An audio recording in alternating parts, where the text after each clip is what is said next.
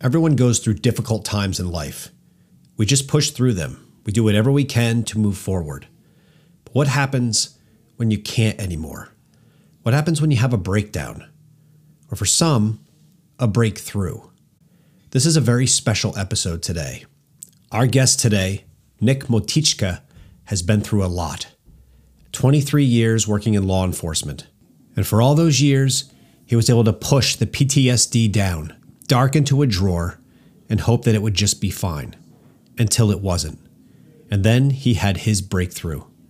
This is an amazing story of true redemption and working yourself through some of the most difficult times in your life. Today, Nick is the founder of Flow State Designs, an incredible apparel and clothing company. And as a special gift to all of our listeners today, Nick's company is giving a 20% discount to all the listeners of the MindFit Method podcast. So if you go to flowstatedesigns.ca and choose an amazing hemp fiber t-shirt, just enter MindFit20 in the coupon code and you'll get 20% off.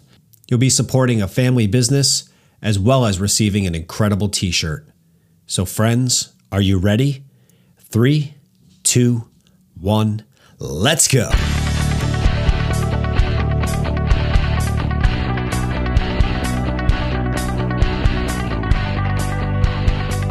Hey everyone, what's going on? I'm Mike Fancher and welcome to this episode of the MindFit Method podcast. And today is a day that I have been looking forward to for quite some time. Today I have Nick Motycka with me. Nick has an unbelievable story, both from his past and from where he is today. And I think you guys are just going to be amazed. This is one of those things where I really want you to sit back and take this all in because there's so much to learn here about growth, honestly, about trauma and being able to move past and really push yourself to limits that you didn't even know you had. So Nick, I'm so happy to have you on the podcast. Thank you so much for being here today. Great. No, I'm happy to be here and excited to dig in. Awesome. Well, Nick, just to start, I know that you spent, I believe, 23 years working in law enforcement. And before we go too far into the discussion, I just want to say thank you because I understand it is a thankless job. It is a difficult job, especially in the world that we live in today, maybe more thankless than ever. But I truly appreciate your service. So thank you so much for everything that you've done.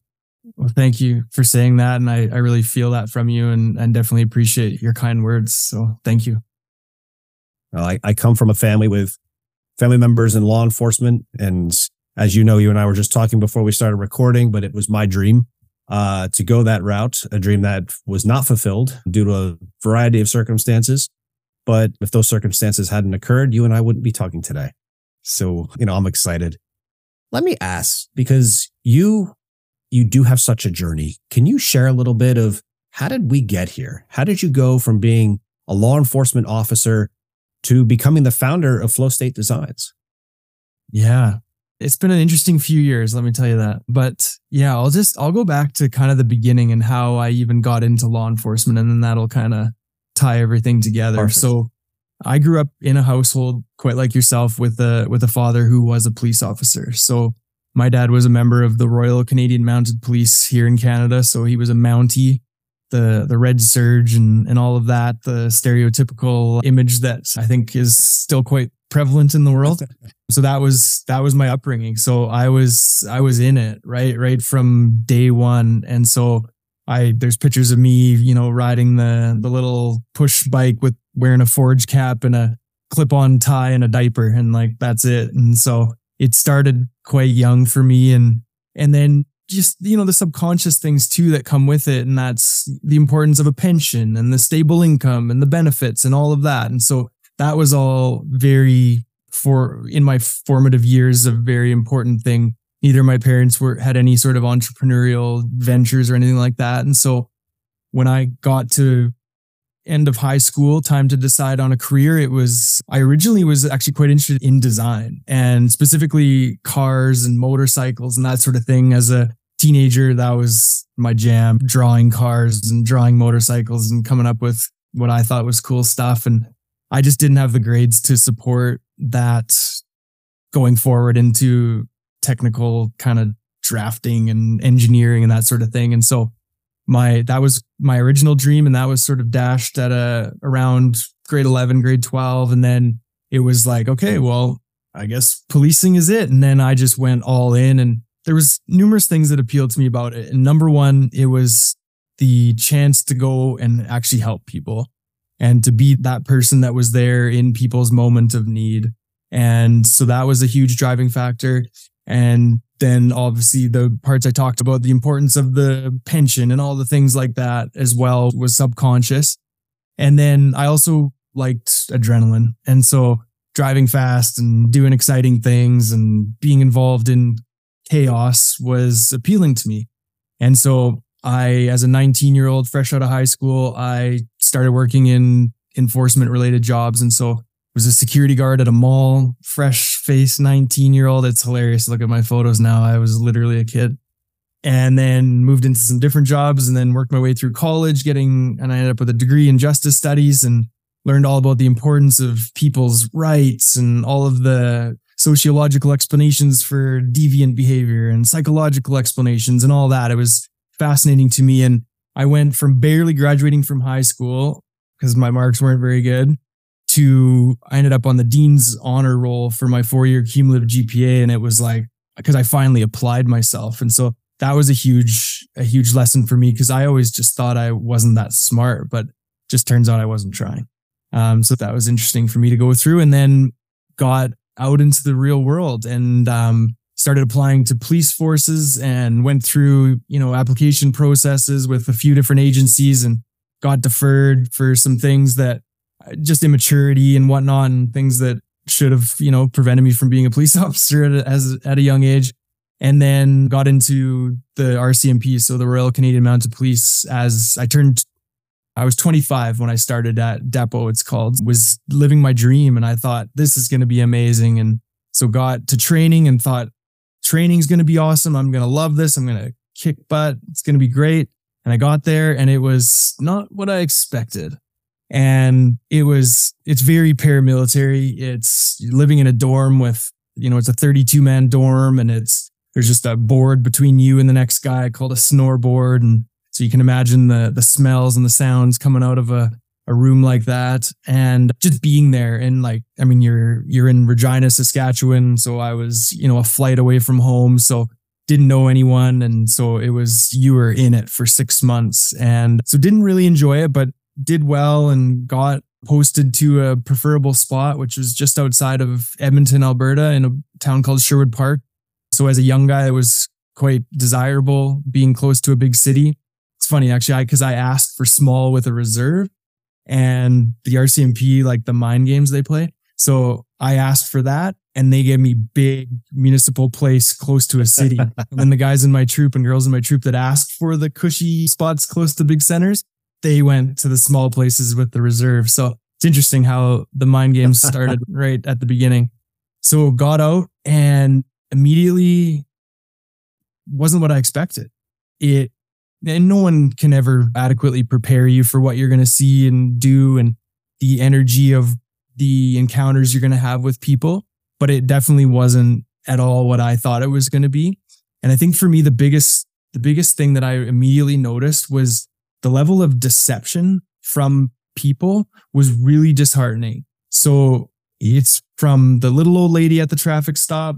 She will lie to protect herself, which is human nature. And I'm not faulting anyone, but it's just, that's what you're dealing with as a police officer. So you're sorting through people's lies all day and trying to figure out where in the middle the truth might be. And that goes from that traffic stop to the domestic situation where the person that, the bad guy, the guy in most cases, he's lying to you, right? Of course, because he's trying to protect himself. And then in a lot of cases, the person that calls you is minimizing maybe their involvement in it. And so you're getting lies on both sides. And so you're trying to sort through that. And I didn't have any conscious awareness of it, but it's not my jam. I don't do well with deception. And it just wasn't, it just didn't feel, this sounds weird, but it just didn't feel good. And what did I think I was going to get into, right? Like everyone was going to be happy to see me in positive energy all day. Like it was just it was super naive of me to think that was going to be any different. But I pushed through, I signed up. I'm like, no, I'm doing this. Like I signed on the dotted line. I'm in it for 25 years. And so I found so you start out in street level policing, right? Like going from call to call, frontline policing, general duty, that has all sorts of different names. And so what you're being asked to be jack of all trades and you're master of none. And so you're being asked to go put out the fires at the hot calls. And then you're also an investigator.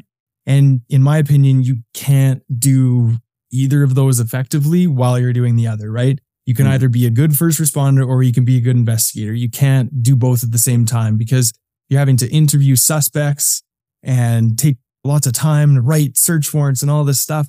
And like in the meantime, you're ignoring the radio and all the new stuff coming in. And so you're being pulled in a million directions. And I didn't enjoy that. So quite quickly into my career, I moved into more investigative roles and I definitely enjoyed that more. And so started out, crime reduction unit and some bigger kind of property related files, and then moved into drug work right away. And I really enjoyed the drug side of things because we could really sink our teeth into an investigation at a time. And we were at this point, it was kind of like 2007, and it was the very beginning of the opiate epidemic. The opiate crisis really hit the town that we were in around that time. And so I had a front row seat for it. And it was really, really sad to see these kids go from these well-to-do suburb, families to just the gutter, literally. It was really, really sad. And then just to see the role that Big Pharma played in that and doctors, and it was a hard time for sure. And so I was working in a drug unit, and then I met my now wife and the mother of my 3 amazing kids. And so I had to start thinking about her career. And she suggested to me, why don't you quit the RCMP and join Calgary Police? And I thought, well, that's not a very good idea. But like so many times in our relationship, she'll say something and then it'll be like, it'll take me a minute to wrap my head around it. And then I'll come back in a day or two or a week and be like, okay, well, that was actually a good idea. Let's talk about this more. So that was exactly the situation. And so I ended up, a few months later, I started with Calgary Police and moved from Edmonton area and then to Calgary. And so it's a city of about probably around 1.2 million, I would say at that point. So bigger center. And I was thrown right into downtown Calgary policing. And so dealing with homeless shelters and all of the things that are happening in any big city in Canada or the US around this time, was doing more of the first responder role and then transitioned into more of an investigative role after 2 years. And I moved into another drug unit, but this time it was actually undercover drug work. And so it was drug investigations, but I was also an undercover operator. So I was growing the beard and, trying to trick people into selling me drugs is basically what my job was, which is ironic. So I mentioned the deception at the beginning and how I didn't enjoy the deception. And now I am the deception. Like that is my job, is to trick people and lie and sneak around and do all these covert things. And so needless to say, I didn't enjoy the operating part of that role, but it was a challenge. And I'm kind of the type that really enjoys a challenge and likes to push myself. And so this role pushed me far outside my comfort zone. And it's something that actually definitely benefits me to this day. Is I am very comfortable being uncomfortable because I've put myself in so many uncomfortable situations over my career. Because it's never like, you're never thinking, oh, this is going to be a great encounter to go walk up to this guy and tell him that he's under arrest. Like it's always uncomfortable and you're always doing things that are really pushing you. And so that definitely appealed to me. But that undercover role, it served its purpose and I found lots of good experience and learned a lot of things, and then transitioned from that into a gang suppression role. And so what that looked like is a lot of working in bars, basically looking for gang members. And then what we would do is, so in Alberta, there's actually a law that prevents people that are proven and known to be members of organized crime from being in licensed premises. And the idea is that when the gang member's not in the bar, then everyone else in that bar is now safer. Because the realities of their world are, if they're anywhere and rival gang member sees them, there's going to be violence. Like that's just the way that their world works. And so now everyone else in that crowded bar is in harm's way because there's going to be bullets flying. There's going to be all sorts of crazy things happening.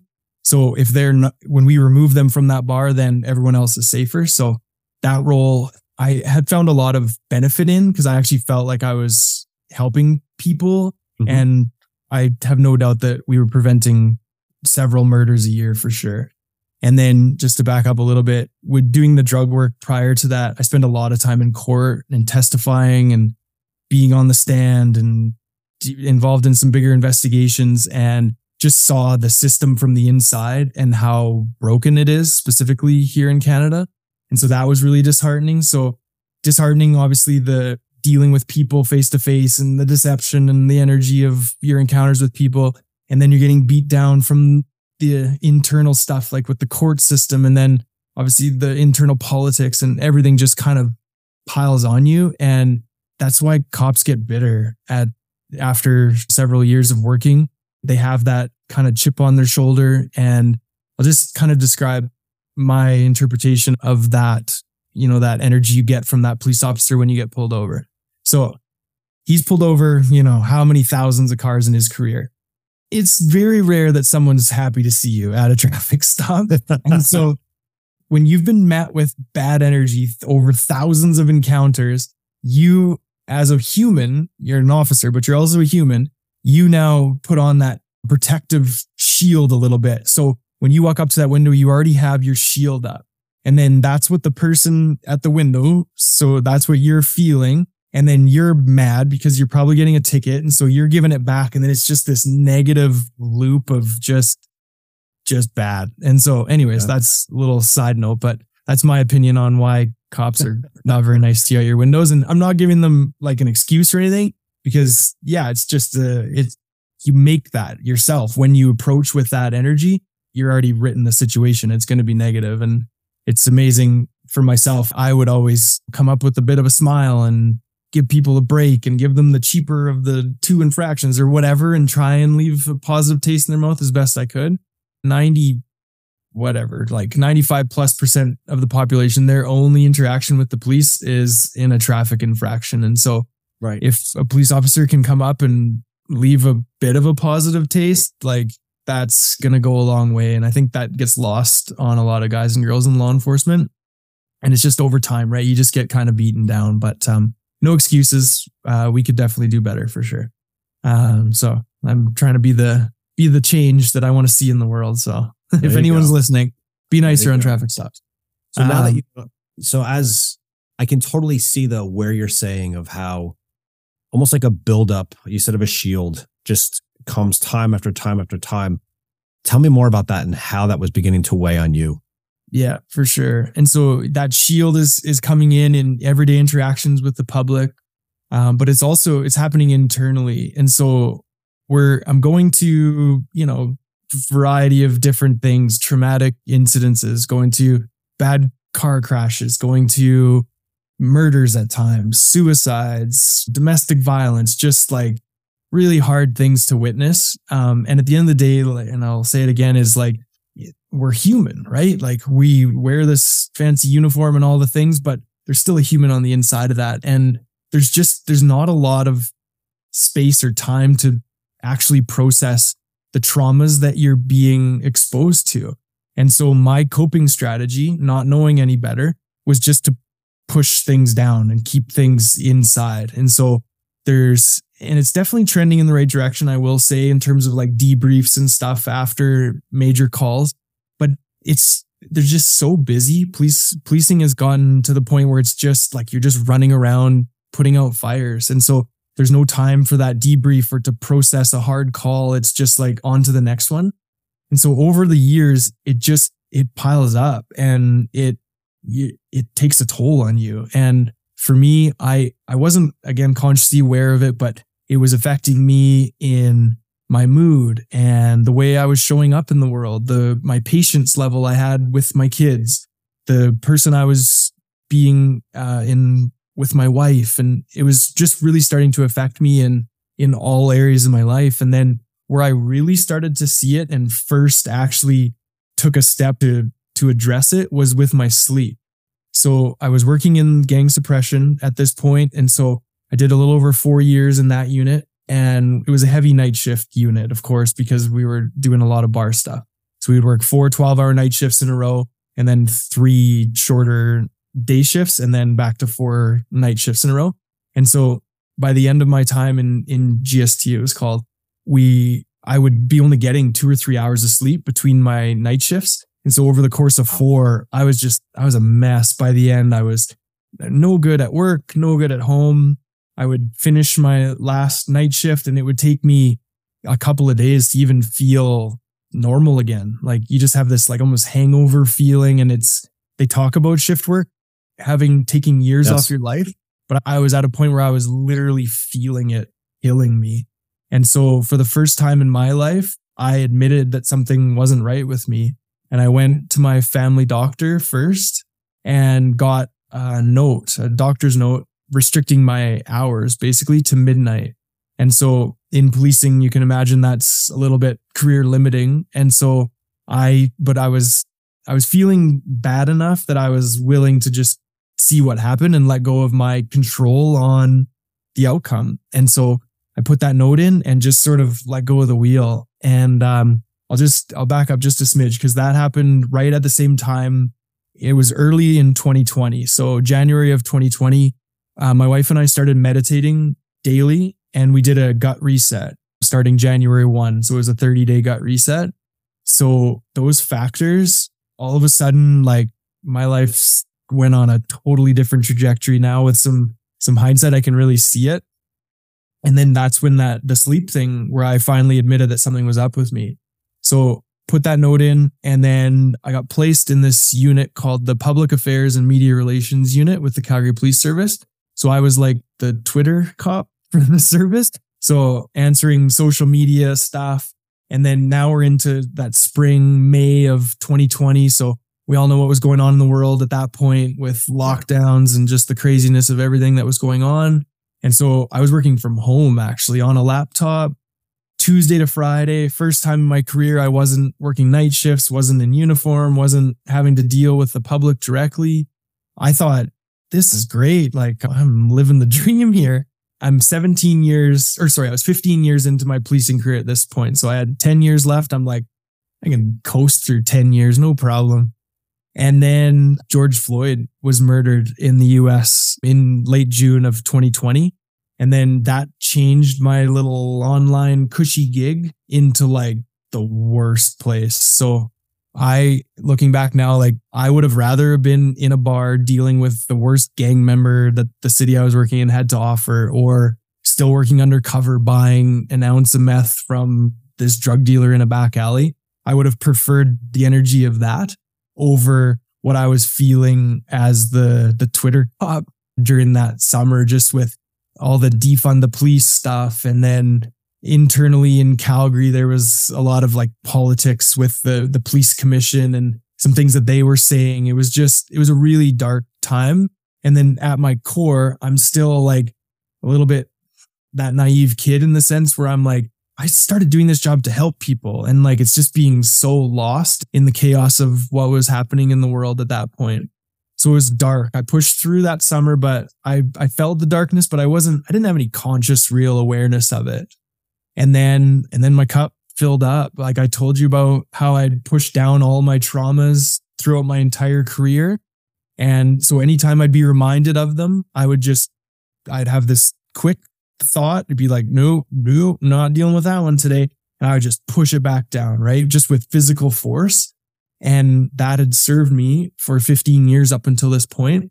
And then September 16th of 2020, I opened my laptop and there were some messages that had come in overnight from a young lady who was suicidal. And my world just came crashing in on me. And I had it was a breakthrough is what it was. It looked and felt like a breakdown in the moment, but I wasn't going to get the help I needed unless I had a full slap across the face. I needed that in order to push me to get the help that I needed, because obviously I wasn't going to do it otherwise, right? I was just going to push through and not address anything. And so that moment, it was hard, but looking back now with a little bit of hindsight, it was exactly what needed to happen and the best thing that's happened to me outside of meeting my wife and kids and all those big things. But it was huge in steering me in the direction where I've headed today and where I'm at now. Really, as I was listening to your story, I mean, a lot of times people don't want to come right out and say, I know I was facing PTSD. However, it sounds very much, and you're nodding your head, so I'm thinking you agree that, it wasn't just a post-traumatic stress syndrome from an event. It was from years of events on a daily basis that you said your cup overflowed. How your reservoir was even big enough to be able to hold that for that many years is incredible. And I know you kind of said that you've experienced really almost a profound healing journey after going through your PTSD. Was there a specific pivotal moment outside of those messages that began to catalyze your transformation? So I understand what led to the point, but after you had that day, what was the catalyst that said, I can't and I have to? Because those are two things that they sound like they're two things that don't go together, but I think they very much are. Yeah. So I think, going back to January of 2020 and starting down the spiritual awakening journey, whatever you want to call it, I think there's no coincidence in the timeline of that, where that happened, early January. And then I admit my sleep is all messed up. And then 9 months later, I have a full breakthrough at work and was forced to start to deal with the stuff that I wasn't going to deal with otherwise. And so I think it's my spiritual connection was really strengthening at that point.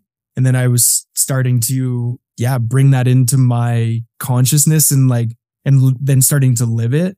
And so what happened after September 16th was I vowed on that day that I wasn't going to go back to work until I had dealt with all of my shit.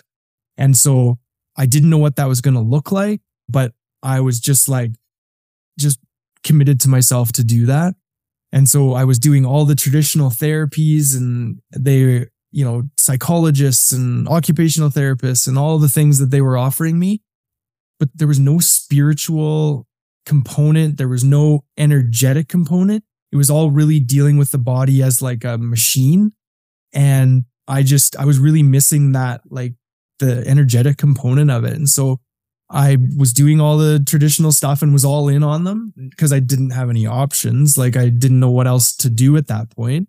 But after a year, it was a little bit over a year and a half or close to a year and a half of those traditional therapies. And I was actually worse than the day I went off of work in terms of the way it was affecting me in my day-to-day life, the unresolved trauma.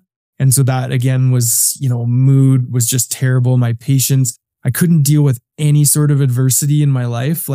If even decisions, I found just making simple day-to-day decisions were just torture for me and just felt really awful. I lost 30 pounds. I'm 6'3" and I always kind of hover around 195. I went down to 165. I was just a shell of myself, both physically and just in every way I was showing up. And then my sleep was all messed up and I just wasn't the person that I knew I could be. And so after struggling with traditional therapies and not getting back to myself, I had this intuitive knowing that there was something in plant medicine for me for my healing. And I didn't know what that was going to look like exactly. So at this point, I'm just trusting my gut. And so I had this intuitive knowing that mushrooms were going to be a thing for me, and psilocybin, magic mushrooms. And so I just, like any good drug cop would do, I just decided to grow my own mushrooms. So that's what I did. And then again, not knowing exactly what I was going to do with them, but knowing that they played a role. And so I grew them on a sacred geometry clearing plate, and I was doing like Reiki on them regularly, sending them intention and positive energies. And then in December of 2021, I was at like my ultimate low. I'd been through this return to work program that WCB put me in, and it was a three-month program where I had 4 appointments a week with an OT and a psychologist. And they were just pushing me hard to return to work. Like the name of the program is Return to Work. So that was obviously what they were trying to do.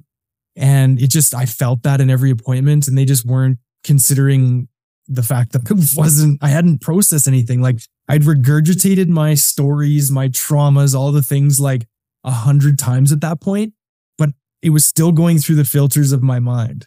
So it was like a top-down approach. So it was still going through all the stories I've told myself and all the filters and all the beliefs and programming and all the things that I'd built up in my head in order to access these traumas. And so at the end of that, I was at rock bottom basically in terms of on my healing journey. And so I had an intuitive knowing in December of 2021 that I needed a shaman who is also a psychologist. And so about 2 months prior, 3 months prior, my oracle, my wife, she told me, you need a shaman who's a psychologist. And then I was like, I don't know. What does that even mean? And then so I convinced myself that I came up with the idea 2 months later. So in that moment, I'm like, okay, I need a shaman who's a psychologist. So I Googled it and I found one, and she happened to be in Calgary. And so I called her up, and a little bit of back and forth, but we ended up arranging a healing journey for early 2022 now. So she is a PhD psychologist as well as a shaman. So she did all the standardized diagnosis stuff on me. And I came back as PTSD and on the severe side. So diagnosed PTSD. And so January 28th of 2022, holy smokes. Yeah. 2022, we had a healing journey, and it was so shaman led, like legit ceremony with all that energetic stuff that I talked about that was missing in my traditional therapies was like now front and center. Like there's drumming and calling in of protection from these different energetic bodies. And it was wild and exactly what I needed. So I'd grown these mushrooms with the intention to heal myself. So I brought them with me and I held them to my heart, and I'd written out my intention for that journey in my journal. And so I read that intention, and that was to go in and actually process unresolved trauma that was affecting me in my day-to-day life. So with that medicine, and I say medicine very intentionally because it is medicine, it has the potential to help so many people outside of law enforcement as well. Trauma and unresolved trauma is at the root of so many problems in people's lives, health concerns, all sorts of things. Root cause is unresolved trauma. So this plant, this medicine has, so much potential. So I held this medicine to my heart, read my intention 3 times forcefully, and then I consumed it and just, again, let go of my control and my preconceived, all the things that I'd been told throughout my career that, drugs are bad and this is your brain on drugs and like all the things. I just completely let go of it and just trusted that I was doing what I needed to do to heal myself. And I was just at a point where I was trusting my intuition. So to back up, throughout my career, like working undercover and in these different units, I was ignoring my intuition as a profession. Your intuition is never saying like, yeah, get into that drug dealer's car. Like, this is going to be awesome. Like that your intuition is screaming at you, like, don't get in there. That seems super dangerous. Don't do it. But then you're like, shut up, intuition. I need to do my job. And then that's what you do. And so I'd spent so many years ignoring my intuition that it was really a journey to start trusting it again and to not only hear it, but then to take steps in my physical real life to show that I was listening. And that for me was the growing of these mushrooms, and then getting to that healing journey on January 28th was just like a complete, just like, okay, I trust whatever's happening here. can't explain it, but I'm going for it. So I consumed this medicine. And then I went in, when I started feeling the effects of it, I went into the bedroom of the place that we were staying in, and I went right under the covers, which is interesting too, because there's a lot of science that talks about with psilocybin and with psychedelics that blocking out your visual inputs is actually an important part. So I just did that again intuitively.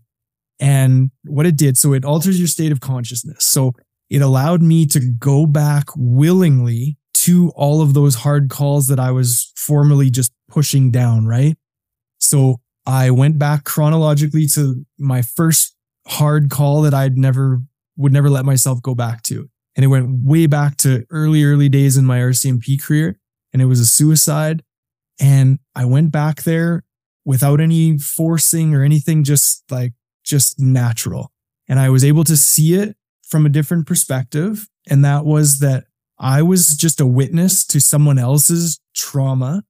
And so in this case, it was a suicide. And so me holding on to this 15 years later was not helping the person involved in the call. And it certainly wasn't helping me. And I just had this awareness like, oh man, I was just a witness to someone else's trauma. And then the second and more important part is I had what I can only now describe as radical Jesus level compassion for the person involved in what their trauma story and what their life must have looked like to get them to that point to want to end their own life. And then I also had that overwhelming sense of compassion for myself in that I started doing this job to try and help people.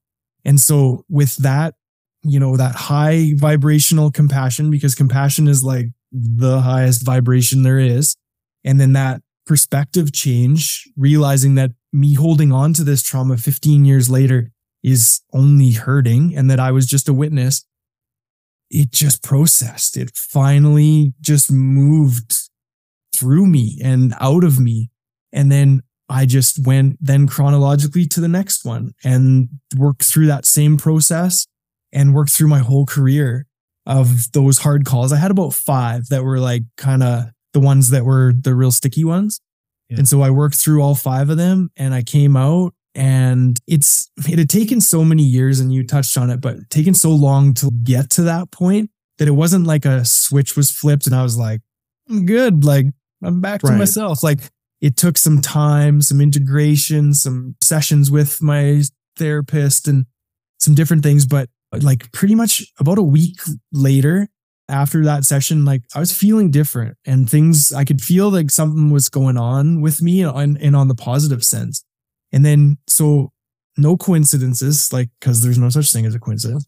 My healing journey happened on January 28th. And that was my wife and I's 10-year wedding anniversary. And then also that was when the Freedom Convoy in Canada was on their way, the trucker convoy was on their way across Canada to Ottawa to protest the government overreach and the mandates and all the silliness that was happening in Canada at that point.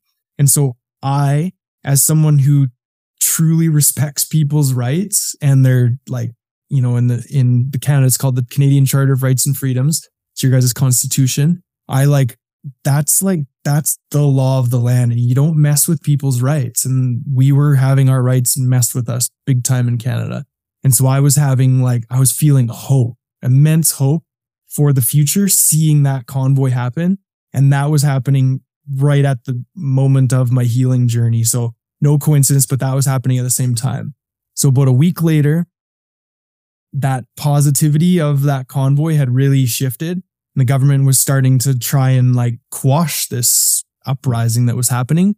And so what I saw from my fellow law enforcement officers was them going in. So it's February, it's miserable, cold Canadian winter, like minus, I don't even know, but that. And the police are going in and they're stealing fuel from the truckers to like get them to move along. And in the meantime, the government's completely ignoring, like they're not talking about any of this. And like, they're not talking to the organizers. They're not doing any of that. They're just trying to get rid of these people. And so they're stealing the police. So now my profession is stealing fuel. And it just like, it hurt my heart so bad to see that. And just to realize that these are peaceful protesters and we're trampling their rights. And so I recorded a video that night talking to my fellow officers, just being like, let's think about what we're doing here in terms of this and like our oaths and our allegiances and all the, the things that we have to swear to when we join this job. We're not swearing an allegiance to a government. We're swearing an allegiance and like an oath to the charter and like to protect people's rights. So I made this video. And so that was a week after my healing journey. And so I was starting to feel better for sure. And then, so fast forward about a month after that, WCB had ordered a comprehensive psych assessment. So they didn't know what I had done, like in terms of the healing journey. I had to pay for it myself and organize it and all that because it's still psilocybin is a Schedule 1 drug, both in Canada and the United States, which means that it has a high likelihood of addiction and it has no therapeutic or medical benefit, which is just wrong. Like it's just wrong on both accounts. Like that's a lie. So it's still a controlled substance. So like to go through like an exemption process or something with the government would have like, I'd still be waiting for that to this day. And who knows where I'd be at in my trauma story if I wouldn't have dealt with my stuff when I did. So I just, pushed forward and did what I did.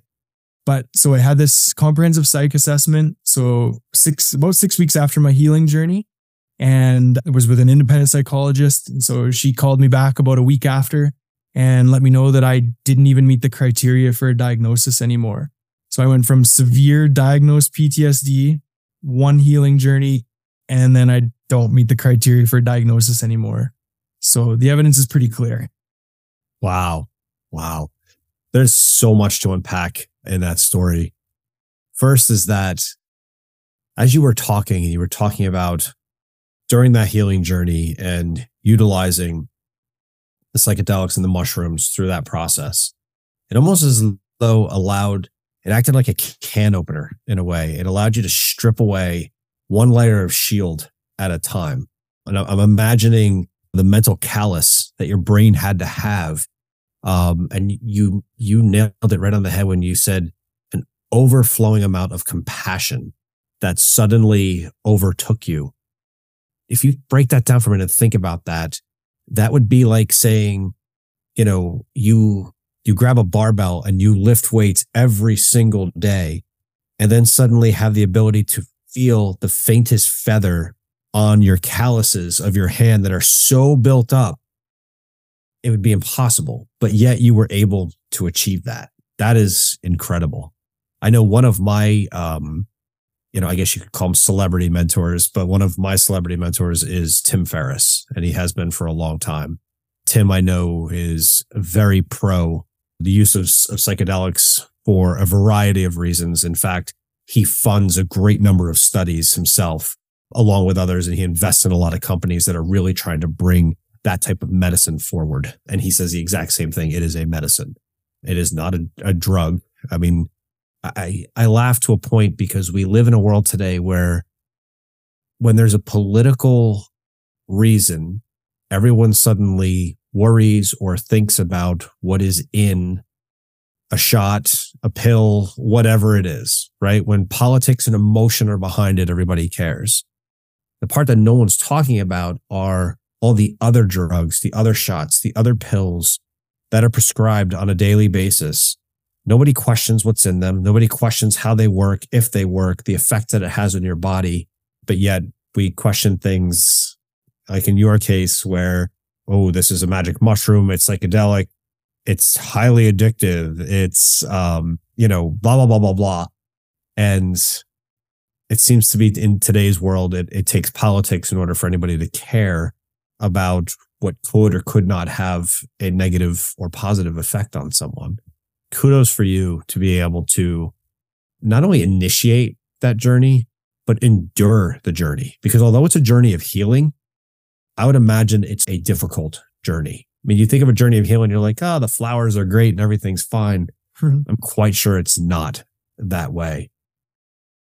Plant medicines are often viewed as those unconventional tools for healing.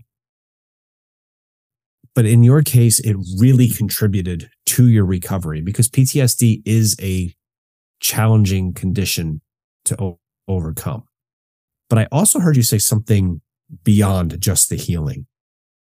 And that's a part I really would love to dive into next, because it sounded like you began a process of being able to live fearlessly and really being able to transmute fear seemed to be big aspects of your story. How do you suggest for other individuals that are facing trauma or fear to apply some of the principles that you've gone through on their own healing journeys?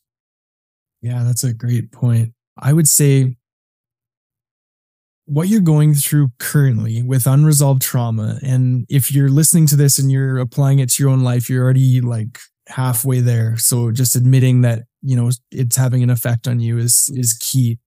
But so those subtle little things, those differences that it's having in the way you're showing up with your family and in your personal interactions, like it's having a negative effect on you, and it's really limiting you in terms of how your life is going, because we create our reality with our thoughts first, and then our words, and then our actions. And so when you're being affected by trauma, your thoughts aren't going to be as clear or positive as they can be.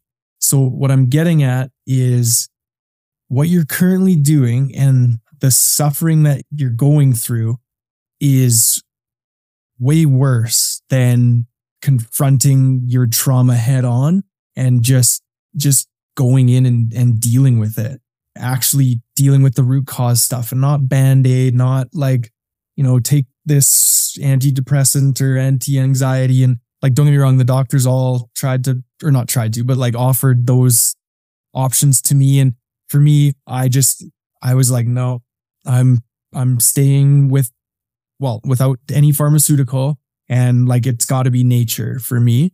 And so I don't have any judgment towards anyone that is taking any sort of a pharmaceutical at all, because everyone's situation is so different. But at the same time, for me, it was just like, no, like, I just need to deal with this head on. And then, so I just got to a point where I just had this like openness. I think it was getting to that real rock bottom point in December, where I was just like, what? Like, I've been doing this for a year and a half with traditional therapies and I'm not getting any better. Like, and then WCP was really pushing me hard to go back to work, and I was just at a real low point. And that's what it took for me to be like, okay, like, it's time to do something different. It's time to go in and face these things head on and full force. And that's the beautiful thing about psilocybin specifically, is that it alters your state of consciousness. So dealing with your hard stuff is actually not as hard as you would think. And especially if you're open and ready to do that work, pre-journey, and have your intentions written out and all the things, and setting up that sacred space and having the right situation in terms of someone like a professional with you and all of the things. It's like, yeah, it's just that openness is huge. And I've heard subsequently from different practitioners who do psychedelic assisted therapies that my story is quite unusual, that I was able to go from that diagnosis to no diagnosis with one session. And I think, this is only my opinion, but I think it was a combination of my just complete openness and willingness and just wanting to do that work. And also, I think there's a huge component in the energy I put into those plants as they were growing, with the sacred geometry and with the intentions I was putting into them energetically. I truly believe that had a huge impact as well. So to kind of summarize, I would just say what you're currently dealing with unresolved trauma is worse than what you're going to experience to actually deal with your trauma. And I can only speak to my own experience, but I don't know how to describe it adequately, because words don't do it justice, but it was, enjoyable is not the right word, but like, it was almost enjoyable that day. Like with the altered state of consciousness, to go into my darkest places that I would never go to otherwise, I would like absolutely just like force them back down. Like, I was just like floated in there, like, all right, let's do this. And so it was yeah, enjoyable is not the right word, but it was just a beautiful experience. And I think it's a combination of all those factors I've described that led to that beautiful experience for me. Let me ask, because I'm very curious. You relied upon plant-based medicine to be able to move forward. Is there an interesting connection to plants and nature? Because your connection with plants didn't end in your healing journey. You continued that connection in the plant-based world with your company, Flow State Designs. Where do you think that initially came from? Yeah, it's no coincidence again, because there's no such thing. But yeah, so early in 2020, so with that, the meditation and the gut reset and then all the things. So that was when Flow State Designs came to me as an idea, was right early days of January of that year. And so I think it's wild to look at it now, and you've nailed it, like that commonality between the plant-based healing and then also now the plant-based fibers that I use in the clothing and the intention that I put into the clothing. So the clothing we're making it was made in Canada. It's sewn in Calgary, Alberta. It's made with hemp and organic cotton. Hemp is an amazing fiber for, textiles, clothing. Absolutely. But so many other purposes too, from food to construction to like hemp-based plastics. It's an amazing, amazing product. And it has benefits for both the people wearing it in the clothing situation, in terms of it not being, it's thermal regulating and it's UV protectant and it's antimicrobial and antifungal. So it doesn't smell, it doesn't grow bacteria and have all that stinkiness that synthetic fibers do. But it also has benefits for the planet in the way it grows, and with deep root system, and as a rotational crop, it actually regenerates the soil and it uses less water and you don't need all the nasty chemicals. And like, there's just so many benefits for both people and the planet. And so, yeah, it's crazy, but it's definitely, use plants to heal myself. And now I'm making clothing out of plants that's with the intention to just go away from the fast fashion model where it's just like maximum profit at the expense of both people and the planet in terms of where it's sewn and, the materials and all the things. It's just all about money at the end of the day, and just completely flipping that on its head. And this is like very much slow fashion, what I'm doing, and just very intentional from where it's made to the fibers to even in the care and content label of every one of our shirts. I have a small, like a tiny little piece of clear quartz crystal that I have sewn into the label that I've sent positive energies of grace and abundance and flow and gratefulness and a bunch of positive energies. So it's just, it's all very intentional and very much the opposite of what you're seeing in the big box stores currently. Literally sounds like you are infusing consciousness into your clothing. That's incredible. I love that. Absolutely love that. Thank you. Yeah, it's, I love it too. Like that, just the energy part of it. I've touched on it numerous times throughout throughout our chat here. And it's like, it's such a big part of my life. And now I'm able to do that even with a physical product, and people, even if they're not into this stuff, right? They don't care that it's got a quartz crystal or whatever in it. It's like, right. It doesn't even matter that they don't care, right? It's still like, that's still there, and it's still, everything is energy, and they're still getting it, whether they believe it or not. I understand what you went through from a post-traumatic stress syndrome. Time is very difficult, but now you're on a road of personal growth, but you're also on a road of entrepreneurship, which can be a very difficult road as well. What are some of the personal practices or even rituals or things that you're doing now that help you stay aligned, help you stay focused, and really empowered on the journey that you're continuing?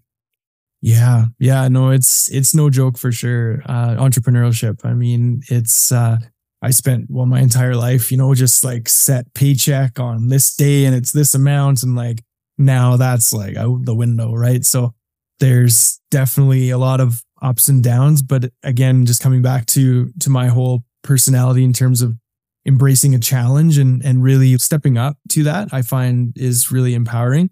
So the practices that I currently employ are, so I get up early. I set an alarm every morning, not as early as you, very much admittedly. But I aspire to be like you someday. And then don't do it. Don't do it. And for me, I need to move my body. So whatever that looks like, whether it's a run or a workout and even just getting out into nature is huge for me. Being surrounded by trees and nature, and even if it's just a walk, that's huge for me.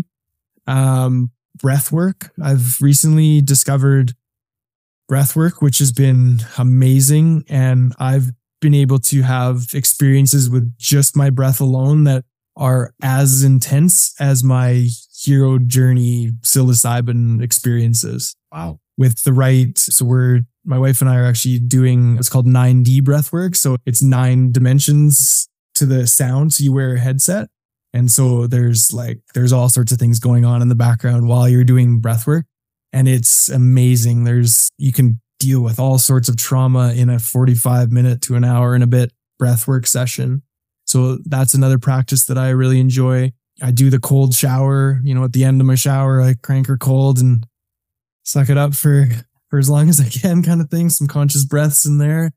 So those are my big ones that kind of keep me going. And don't get me wrong, I'm definitely a work in progress. I have my up days and down days, and I still have all sorts of work to do on myself. But that day I was able to free myself from the effects that trauma was playing, and unresolved trauma from my career specifically was playing in my day-to-day life. And so the way I looked at it was like I was putting energy into pushing it down, like conscious, like real life force energy into keeping that down. And now I've liberated all of that because I don't have to do it. I can be reminded of those hard calls. And of course they remain as memories. Like it's not like they disappear, of course, but they don't hold an emotional charge over me anymore. I can remember them and revisit them and just move on with my day.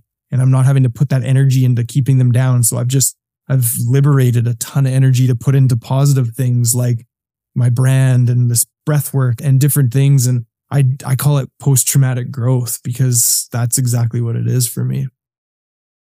Well, for people that generally do listen to this podcast, I'm sure they picked up on what I just picked up. The 3 most successful ways, or the 3 most powerful ways that a human being can boost their own dopamine levels are the following. Number 1, get outside, morning walk, sunshine, nature. Number 2, exercise. Number 3, ice baths, cold therapy.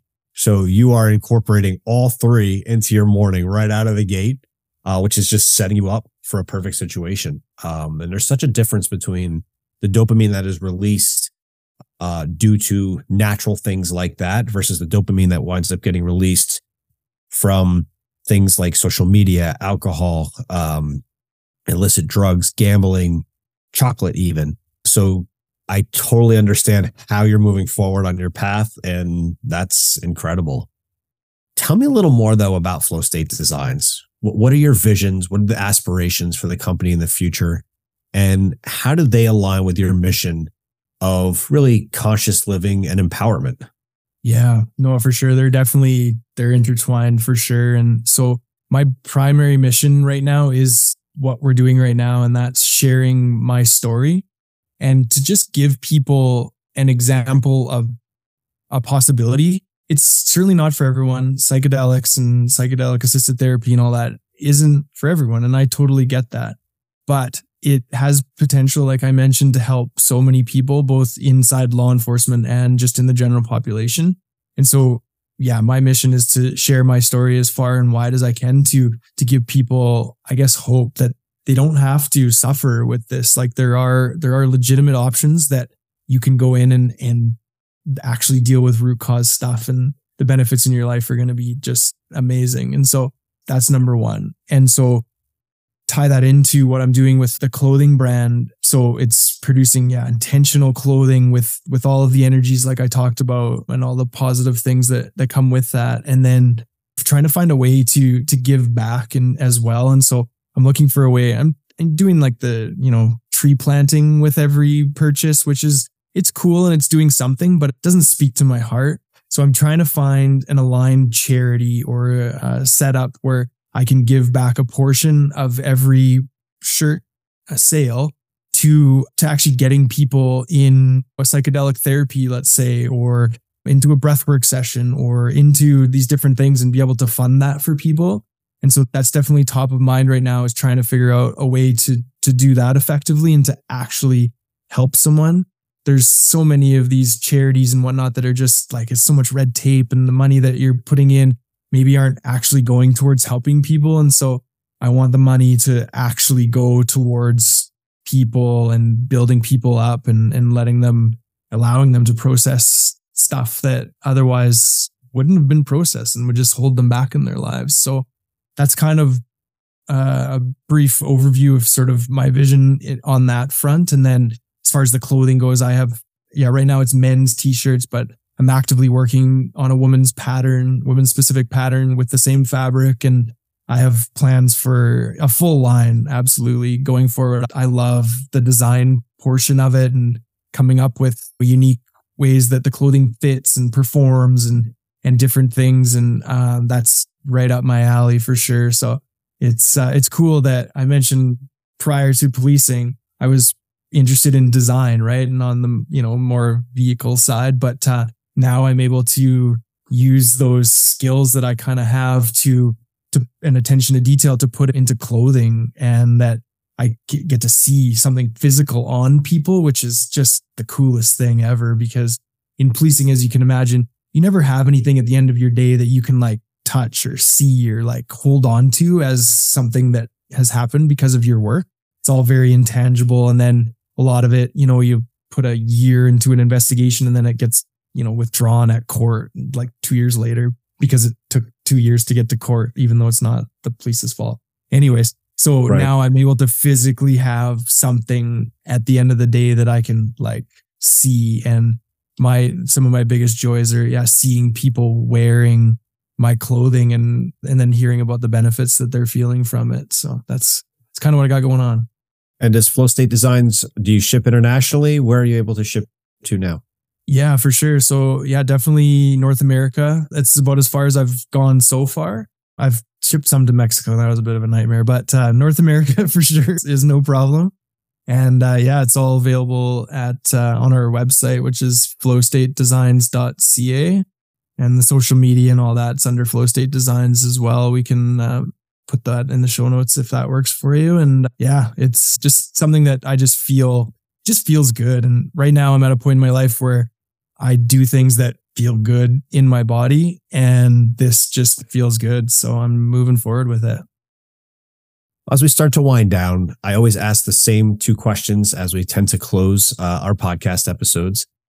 During your journey, has there been any book, podcast, anything at all that has really helped guide you in your journey to be able to help you to become the person that you are today? Yeah, there's been definitely, there's been a few for sure. I've really leaned on, and I've definitely touched on it, but the more of the spiritual side of things has been big for me. And so Aubrey Marcus has been someone that I've listened to a lot. And then there's Paul Chek as well. He's been really influential as well. Just his views on the body and how it all works and together and all of that. So those would be the two that really come to mind that have kind of kept me moving forward in some of those, a little bit darker times for sure. And after everything that you've been through, what mantra do you live by today that you could share with our listeners for a source of inspiration? I would say, be the light that you want to see in the world. I love that. That's fantastic. Nick, this has been a fantastic conversation. For anyone that'd like to know more about you, your story, or Flow State Designs, how do people find you? Yeah, so the website, of course, I just mentioned, flowstatedesigns.ca.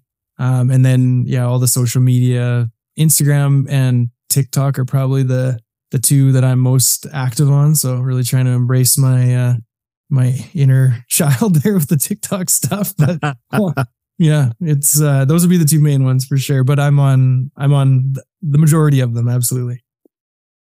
And for all the listeners, as always, all of Nick's links will be in the podcast description. So make sure you check them out. I know I will absolutely be ordering a shirt this evening, and I cannot wait to get it. So I'm just happy that you shipped to North America, because I can't wait to order one and get one in New Jersey. Nick, this has been fantastic. First off, kudos for you. And again, as I started off this podcast, thank you for everything that you've done on the law enforcement side. But now that I know a little bit more about you, I'm going to say thank you as well for the fact that you're continuing your journey, sharing this journey with others, not only through spoken word and podcasts like this, but also through your clothing line. I think, as I said before, you are, literally infusing a state of consciousness into the clothing line. And I absolutely love that. I can't thank you enough for your time, Nick. Thank you so much for being on the podcast. Great. No, thank you very much for having me and giving me this time and the platform to share my story and to hopefully to reach more people and to show people that there are possibilities outside of traditional therapies that can really, really help and transform people's lives. And then when we transform our own lives, we also transform the collective, right? We're all part of the collective consciousness. And as that continues to rise, these tools, psychedelics and breath work and all the cold plunging and all the things that you described are all a huge part of that and getting that collective rising, which is exactly what's happening right now. And I'm here for it. So let's do it. I love that. Nick, thanks so much. Thank you. Hey everyone, don't forget to go to flowstatedesigns.ca to grab your t-shirt, 20% off with the code MindFit20 at checkout. Guys, thanks so much for listening to this episode. Stay driven, everyone, and until next time.